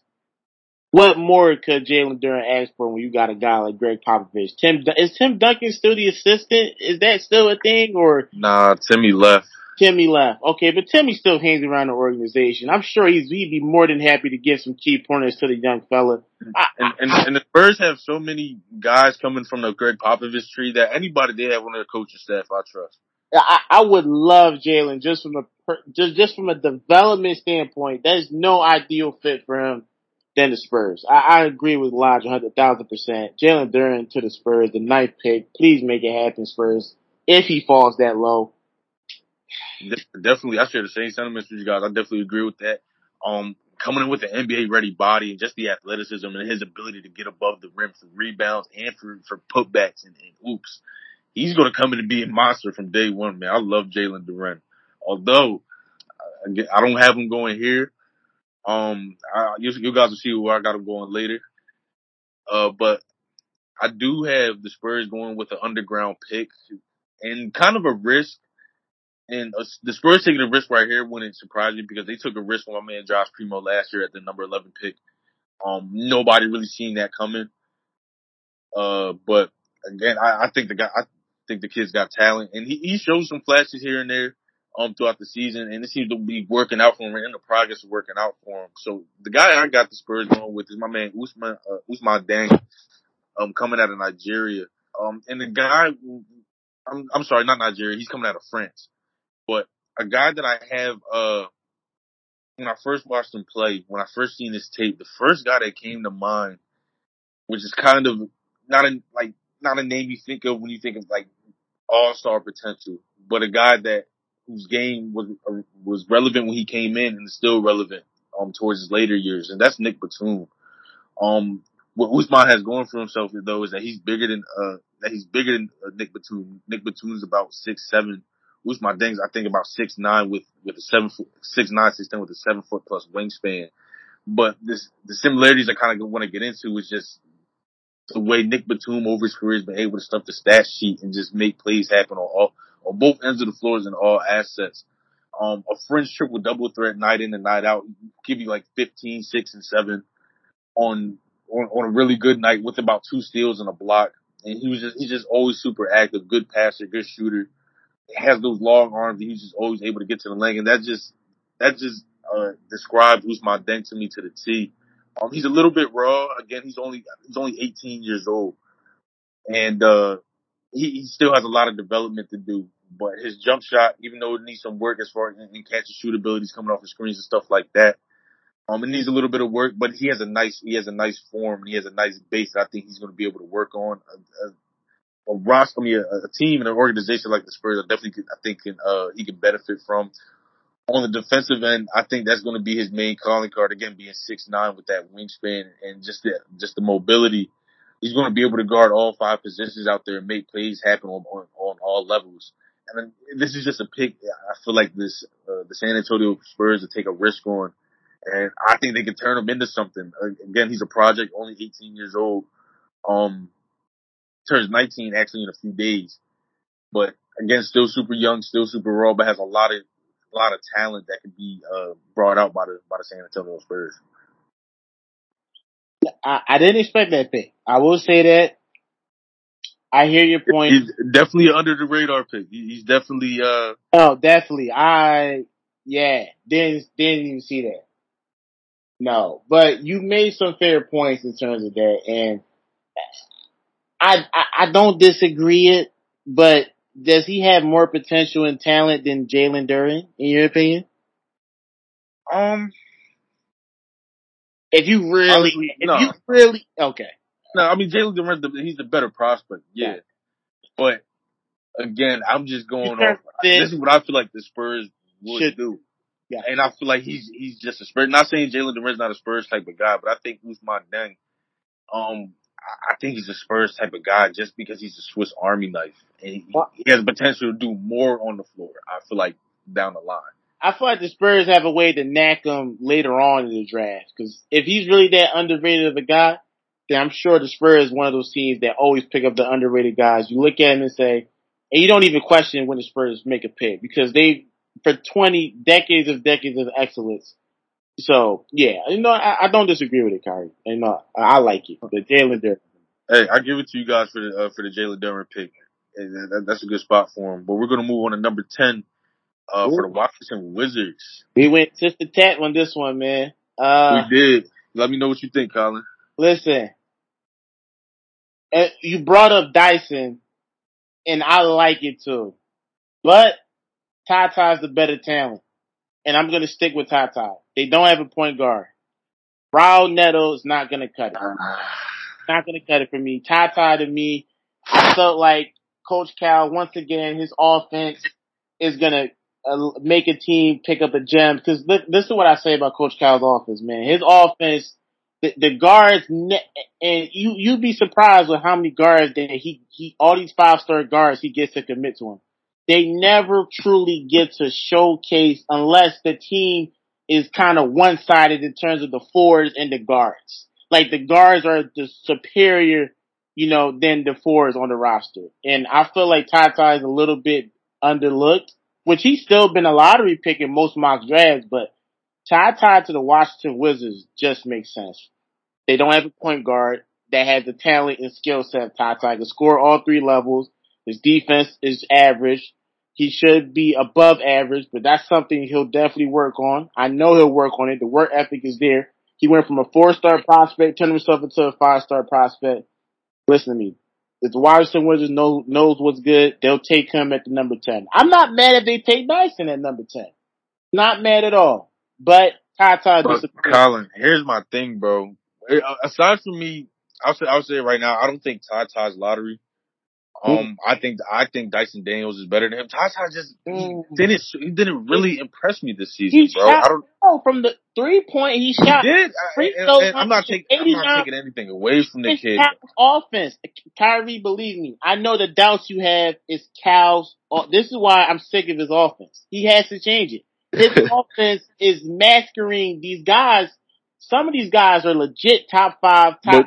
There's still some flaws of Ty's game that doesn't hinder from Coach Cal's offense. I mean, I feel like he could be a better playmaker. There's a lot of times he gets stuck with the ball and he just commits silly turnovers. And at the same time, offense, the bench are Colin, at the same time, Ty's not super athletic either. He's not consistently blowing by guys. He's athletic, but he's athletic enough. It's not super. He's not Jaden Ivey, Shaden Sharp athletic, but he has the shot. He's a smooth operator. I don't know, bro. I think he's some time away. Okay. I think he's some time away from it. Will his time come? I definitely believe so. He's got some good tools. I don't know what Kentucky guard from Tyler Hero to Shea to what'd you call it? Jamal Murray to Tyrese Maxey. I mean, come on, man. Ashton Higgins. Like, listen. Sadly, Isaiah Briscoe. Well, Briscoe was just. I mean, come on. We talked about this. But Colin, back to my point though, bro. I'm saying, since Bradley Beal seems like he's not going, don't you think their answer at point guard would be somebody that's more established? Well, listen to me. I see what you're saying, and I feel like, listen, if they really want to take that, listen, Bradley Beal, I believe he has a lot of pull in that organization. Of course, he's the main superstar. He's going to have a lot of weight. So, it's going to come down to Bradley Beal. I know they're going to consult with him. I think they should consult with him. But naturally, we're going to go off and say they'll consult with him. And, if he's not filling Ty as a point guard, hey, this is what it is. I think he should be there for the Wizards. That's my pick for the 10th pick, Ty Washington. I think he belongs there. If not, it is what it is. Another Kentucky guard slightly gets underrated because of a mediocre Arctic offense by the college coach. Can't coach Cal. So, hey. Okay, bro. We'll let you get that off your chest another episode. But I'm going to keep it moving, bro. I'm going to go ahead and give you my 10th pick since I already told you it yesterday. I think it's going to be AJ Griffin. Okay. I didn't initially have him slotted down this low, but I think he does to a point that Lodge made. I noticed throughout the season, he doesn't have the same explosiveness as he had coming out of high school. And that's really because his direct damage from just his injury history. I mean, he was hurt in high school last year. He missed games coming into Duke. He had to work his way off the bench. And, he just played really conservative, I felt like, to me at times. But at the same time, I think it paid off because he showed off how great of a shooter he was. I mean, you mentioned the guy, he shot over 40% from the 3-point line. And he was just, I don't know what it was. I didn't see this coming. He was just knocked down from the 3-point line. And he's a capable defender. He still has some athleticism where he's able to finish off of some lobs or finish some putbacks. And he can be a really versatile Swiss Army knife out there. And another reason why I do have him going there I think he could be better than Denny Advia. He hasn't really shown me much improvement. I know he's still young. I know he's still got some time, but I just feel like AJ fits better. Especially if he's coming off the bench with guys like Corey Kispert. Those guys light it up out there. I just think that's who goes to the Wizards at number 10. But Lars, tell me your thoughts. Who do you think goes at number 10 to the Wizards? I got Johnny Davis. I got Johnny Davis going a little late than expected to the Washington Wizards. I feel like him coming off the bench early on, give them a nice, easy guy to go to instead of just settling for 3-point shots. He's a guy that can get into the basket, get to the free throw line, and maybe drive and kick for others. I feel like also at this range, I don't feel like, again, Ty Washington is the right point guard prospect to draft right here, considering you're either trying to keep Bradley Beal and tie him with him, or having a guard in that position to carry the weight. And I don't feel like Ty is the project worth worth the time right now, especially with the pick you have. I just feel like Johnny Davis is a more safe pick you can use possibly if, again, Bradley Beal leaves. You have a guard in that position that can probably take, maybe not wholesome that whole role, but taking that role of Bradley Beal leaving. So yeah, I got Johnny Davis. Johnny Davis. I have him a little bit down more, but I don't disagree with that pick either. Yeah. I like Johnny Davis going there. I think he'd be a nice little understudy for Bradley Beal. He could definitely sharpen some tools on the offensive game. But I think Bradley Beal could help him out with that, and he has that mentality. I think Bradley Beal will embrace too. So I like that pick. But we're gonna move on to number 11. Me and Elijah's New York Knicks. Um, No, I could express so much I'm gonna let disappointment you and guys. You tell me, Kyrie and Lies. You guys tell me. 11th pick. What are you guys doing with this pick? I'm gonna let Lodge go first. All right, I want to hear this so bad. So I pretty much worked myself into pretty much wanting this to be my first option with this number 11 pick, and that's Dyson Daniels. After just previous research, he's either listed as 6'6" without shoes. Apparently, Mike Schmidt says he's 6'8" with shoes on, with pretty much a 7-foot wingspan with point guard skills, athleticism. He has a Euro game to him. Already has the pro mindset into his head, which I like already. That's good for Tibbs, and he plays excellent defense. And his potential to be an elite defender is there. An elite guard in general is there, considering he can play such a pest on the defense. As far as his offensive game, I do feel like his jumper may have to do some work on, but his 2-foot floater is really there. I like it. His ability to create for others is there. His vision is there.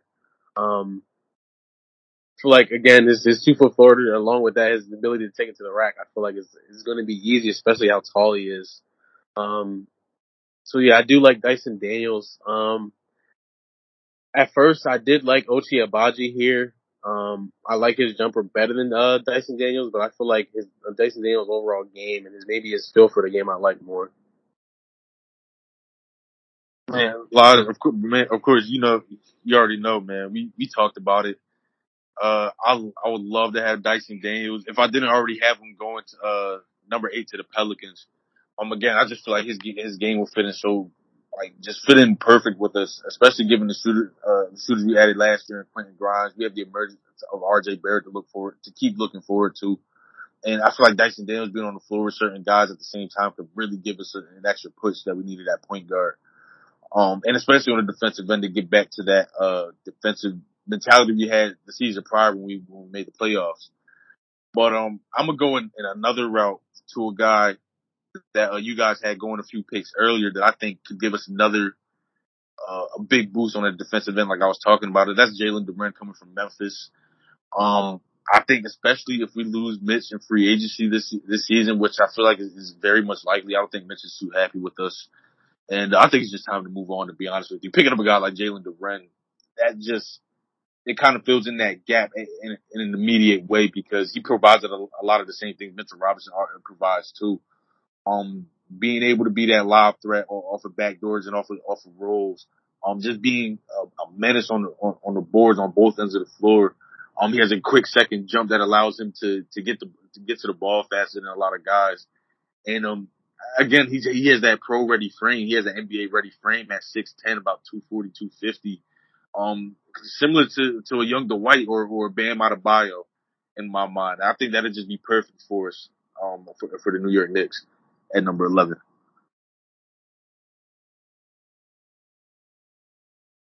What do you think, Colin? Jalen Duren to the Knicks. So what's Mitchell Robbins' situation? What's Nerlens Noel's situation? What's the big guy situation? I think you guys picked up another big man. I believe he picked him from the Spurs. I have to look him up. But what's we got Jericho, our other center, Jericho Sims, who we picked up with the 58th pick last year. Gotcha. Played well, still a project though. Okay. I like the Dyson pick. I feel like because Kemba and D Rose, do you guys even still think they're options anymore? I think D Rose is still an option. If you ask me, Kemba's got to go like tomorrow. I love D Rose as much as that guy. I don't think he goes. I want Rose to win a championship, so I need him to leave you guys. You guys aren't championship contenders. Got that right. But I like Dyson Daniels. I'm gonna go with Lodge. I think quickly Dyson, and then you guys got a nice backcourt. Cam Reddish, Quentin Grimes. Right. You guys have a nice backcourt. I like that. You guys got a starting backcourt. Then you got a bench that can come off and replace the backcourt whenever the backcourt's tired, etc. So Dyson, to me, is my 11th pick for the New York Knicks. That's who I hope. I like that too, especially since if you watched the Knicks last year, you know that our bench religiously played better than our starting unit on multiple occasions, like night in and night out. And yes, it was even funny. So having Dyson Daniels, another guard, criminally underrated because of the offense. Yes, sir. Okay. All right, bro. I'm gonna swing it back to you, man, for number 12. The Oklahoma City Thunder pick again. Who do you have them getting right here to pair up with? Who'd you have going to the Thunder again? I had Chet. You had Chet going there. Who do you have them going with Chet? I was thinking of saving this guy for the last lottery pick. So I'm really debating, but I'm going to go with Benedict Mathurin. I haven't even chose him yet, and I'm surprised I let him slip that far. I think him. You got the same pick right there. Tell me why. I let him. I was really debating between him and going to Washington, but I like him going to Oklahoma though. So I feel like Benedict Mathurin, in my opinion. I feel like he'll fit inside the offensive scheme.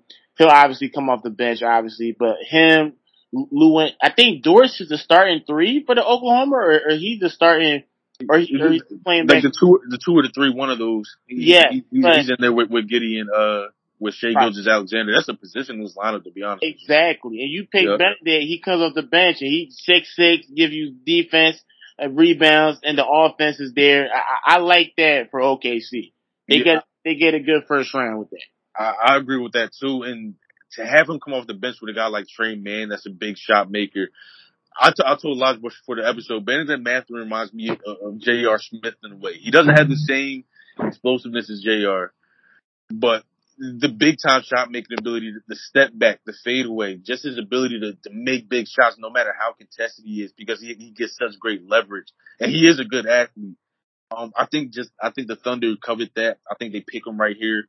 I think they have him come off the bench and just be that spark plug, be that energy, and just that big time shot maker that they need. I got them pairing him with Paolo Banchero. So if that happens with them, I think the Thunder might win draft day again. Lodge, let me know what you got going on at number 12. Who do you have the Thunder picking? I got Ochai Agbaji slipping down to the Thunder at number 12. Pretty much for the same reason as Benedict Mathurin. To be honest with you, he's that guy that can give you shots off the bench. I feel like Ochai's pretty much. I think he's maybe a longer athlete. I think he has the better NBA size. I feel like he's actually will help Paolo off the bench with defense, considering I don't think Paolo's going to be that much of a defender coming in. Maybe he'll work that on later on in his career, but I feel like his game is going to be more worried about scoring and giving them a healthy amount of rebounds. So I think Ochai will come in and help with the spot up threes early on. Maybe he'll get his own game going and playing some not great defense, but some solid defense out there. Okay. I like Ochai going there. He gives them some experience. Has a lot of the same tools offensively, like our guy Benedict Collins. So I definitely could see Ochai going there too. So for number 13, we have the Charlotte Hornets. Ending on another disappointing season, losing in the play-in tournament. Colin, who do you see the Hornets turn into to get LaMelo some help and to hopefully get them past this hump of getting into the play-in tournament, not being able to win? So he will be Duke's third lottery pick, Mark Williams. I think he's Mm-hmm. an upgrade over Mason Plumlee. He's better than Nick Richards. Yes, sir. Not even a discussion at this point. Mark Williams. If the Charlotte Hornets have common sense, if MJ doesn't screw this up, besides making the most obvious pick of LaMelo Ball, the jury's still out on James Bouknight, but it's only a year. I want to give him 2 years. But Hey, don't do my man's book night like that, bro. I won't do him like that. But you know what? I saw him, man, and I gotta say, man, but Mark Williams for Charlotte, to me, at the 13th spot, I think it's the most optimal decision. I think it's a no-brainer.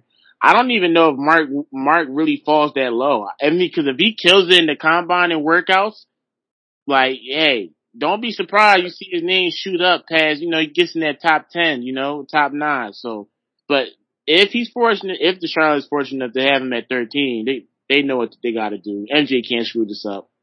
Colin, I agree with you 100%, bro. Mark Williams was probably my favorite center to watch in college basketball last season, just because he brought that Duke team together so well on the defensive end and being a nice bailout option on the offensive end.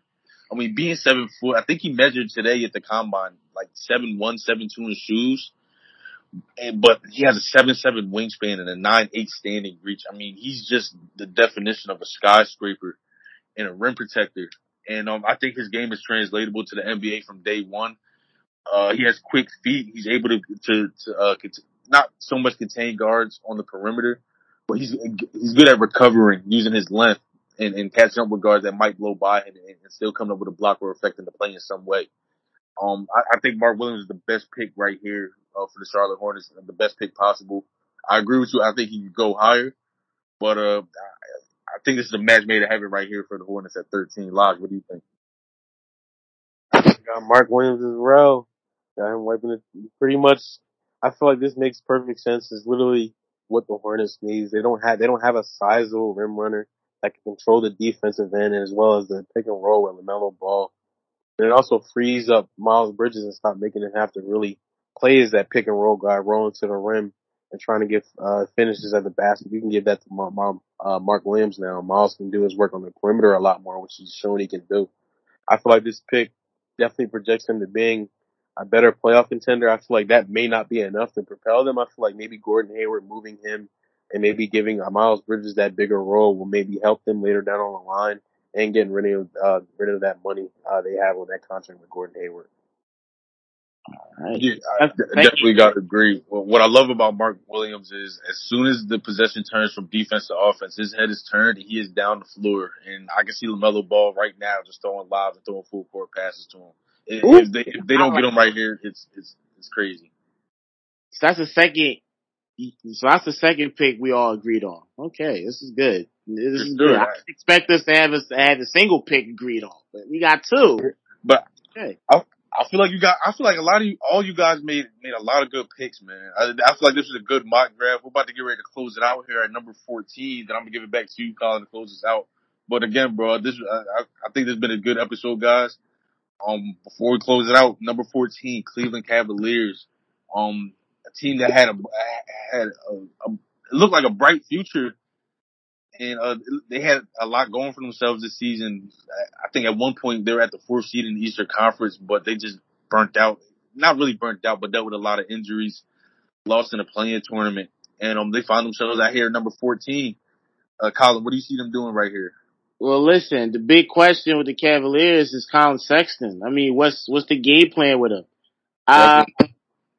That's going to pretty much determine a lot of things. But if they are looking to move him or trade him for a draft pick or an established veteran, I'm gonna rock with Johnny Davis. I feel like he comes in as like that spark off the plug for Karis LeVert because I think Karis LeVert is a starter. I love Karis LeVert's game. The Johnny Davis here, he slides all the way. He's still a lottery though, and he is a lottery, but he slides at the last pick in the lottery. I'm gonna go with Johnny Davis. I feel like he does everything Colin Sexton does, and he's a better defender. So I mean, You got Johnny Davis sliding to the last pick in the lottery. Okay. I have John. So do you guys feel? Because tell me what Colin Sexton does that's superior than what Johnny Davis does. I just don't see any difference in their games. I mean, Colin Colin Sexton Sexton is a is more lot of a scorer. faster. He's just hurt right now. Right. I mean, he put up 20 points per game in his third year, second season. What was the field goal percentage? Last time, what was the field goal and 3-point percentage? I don't think it was too bad, to be honest with you. It really wasn't. Right. Sexton. Let me look it up. You know, we're supposed to have this on deck, but Colin Sexton's kind of forgot about it. You know, he hasn't played in a year. I'm just more concerned with how you have Johnny Davis dropping this low. Is this something you don't see in his game? I mean, Lodge was telling me he didn't really see much in his game either. If you want to chip it on that, Lodge. I just feel like, I wouldn't say I didn't see too much. I just feel like as far as the other prospects, his game is pretty much already shown to you on film. I mean, which isn't a bad thing. To me, it feels like you get what you're getting. I don't think you can Exactly. get as much out of him as you want, but that doesn't really mean anything depending on where you put him at, considering the system he gets ran in. Again, I feel like off the bench, his ability to take it to the basket, his ability to create, maybe I'll possibly be able to create for others, taking it to the basket, maybe kicking it out, giving that spark off the bench. You know what I mean? So, I've been proven wrong. I think I said maybe the same thing about Chris Duarte. He completely shut me up. He looked amazing this past year in his rookie season. Sure did. 24. So yeah. Before you give us those Colin Sexton stats, I wanted to throw in my quick Cavs pick. I got them picking Tariq Eason. He's a 6'8" forward out of LSU. He's a sophomore this year. He had a pretty good sophomore year. He averaged 17 points a game, a block and 2 steals with 6 boards. Averaged 52% from the field, 36% from the 3-point line. I feel like he's a great safe pick for the Cavs. They already have enough guards considering they have Karis LeVert. Darius Garland, obviously, who was an all-star this year. Colin Sexton coming back. We don't know what's going to happen with them. I feel like they have Isaac Okoro, who I feel like he's their like solidified 2-3 between him and Karis LeVert. And I feel like Tariq Eason, he's their stretch four guy that can play defense and give him a little bit more energy. Opposite of Malari Marketing, who's just the guy that gives you spot up threes and some rebounds.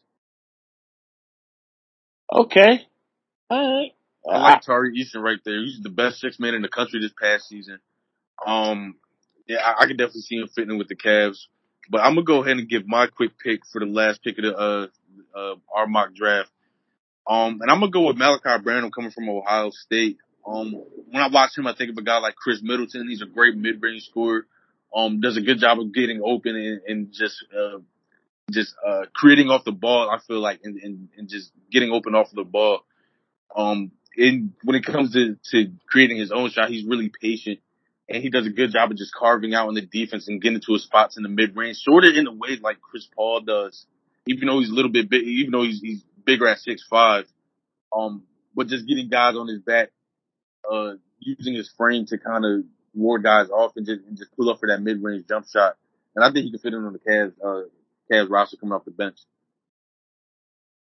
All right. I listen. Great pick for the Cavs. I think the Cavs aren't going to screw this up. They're going to pick whatever they got, or they could trade that pick for, hey, somebody else. Colin Sexton is the big key. Yeah, Colin Sexton, his stats is pretty good. Average 24 last game. He shot 519% from the field goal. His field goal percentage was 475. Excuse me. His 3-point percentage was 371, but he played 11 games in 2022, and he dropped it down. He went from 371 to 244%. So, but I feel like Johnny Davis could match Colin Sexton's production. But if the Cavs are confident in Colin Sexton, all right. But I feel like Johnny Davis, he could be the Cavs pick as a lottery pick, the last lottery pick in that draft. All right. Hey, I don't. If you see him dropping that low, I can definitely see him fitting in. But hey, Colin, it was a great episode, bro. I feel like your mock draft was great. Lodge mock draft was great. I feel like, hey, man, we definitely got to do another one as the draft approaches, and do this over again. I feel like things might change up. You never know. We got the draft combine going on this week, and you never know. Things change, so you want to go ahead and close it out, bro. You got it. Absolutely. And that concludes the episode of the Restricted Zone podcast, the NBA Draft Lottery edition. Definitely want to give a big shout out to the listeners who follow us on Anchor, Spotify, Apple, or any streaming site or platform that you guys use to tune in and listen to us. We are available on every streaming platform, whether you're iPhone or Android. Yes, it is free. You don't have to pay a dime, penny, or anything. So please support us, continue to listen to us, and we will be consistent, and we will be back with the next episode. So thanks a lot, everyone, for tuning in. We appreciate it. Hopefully you guys enjoyed this episode as much as we enjoyed recording it. Have a nice day and be safe.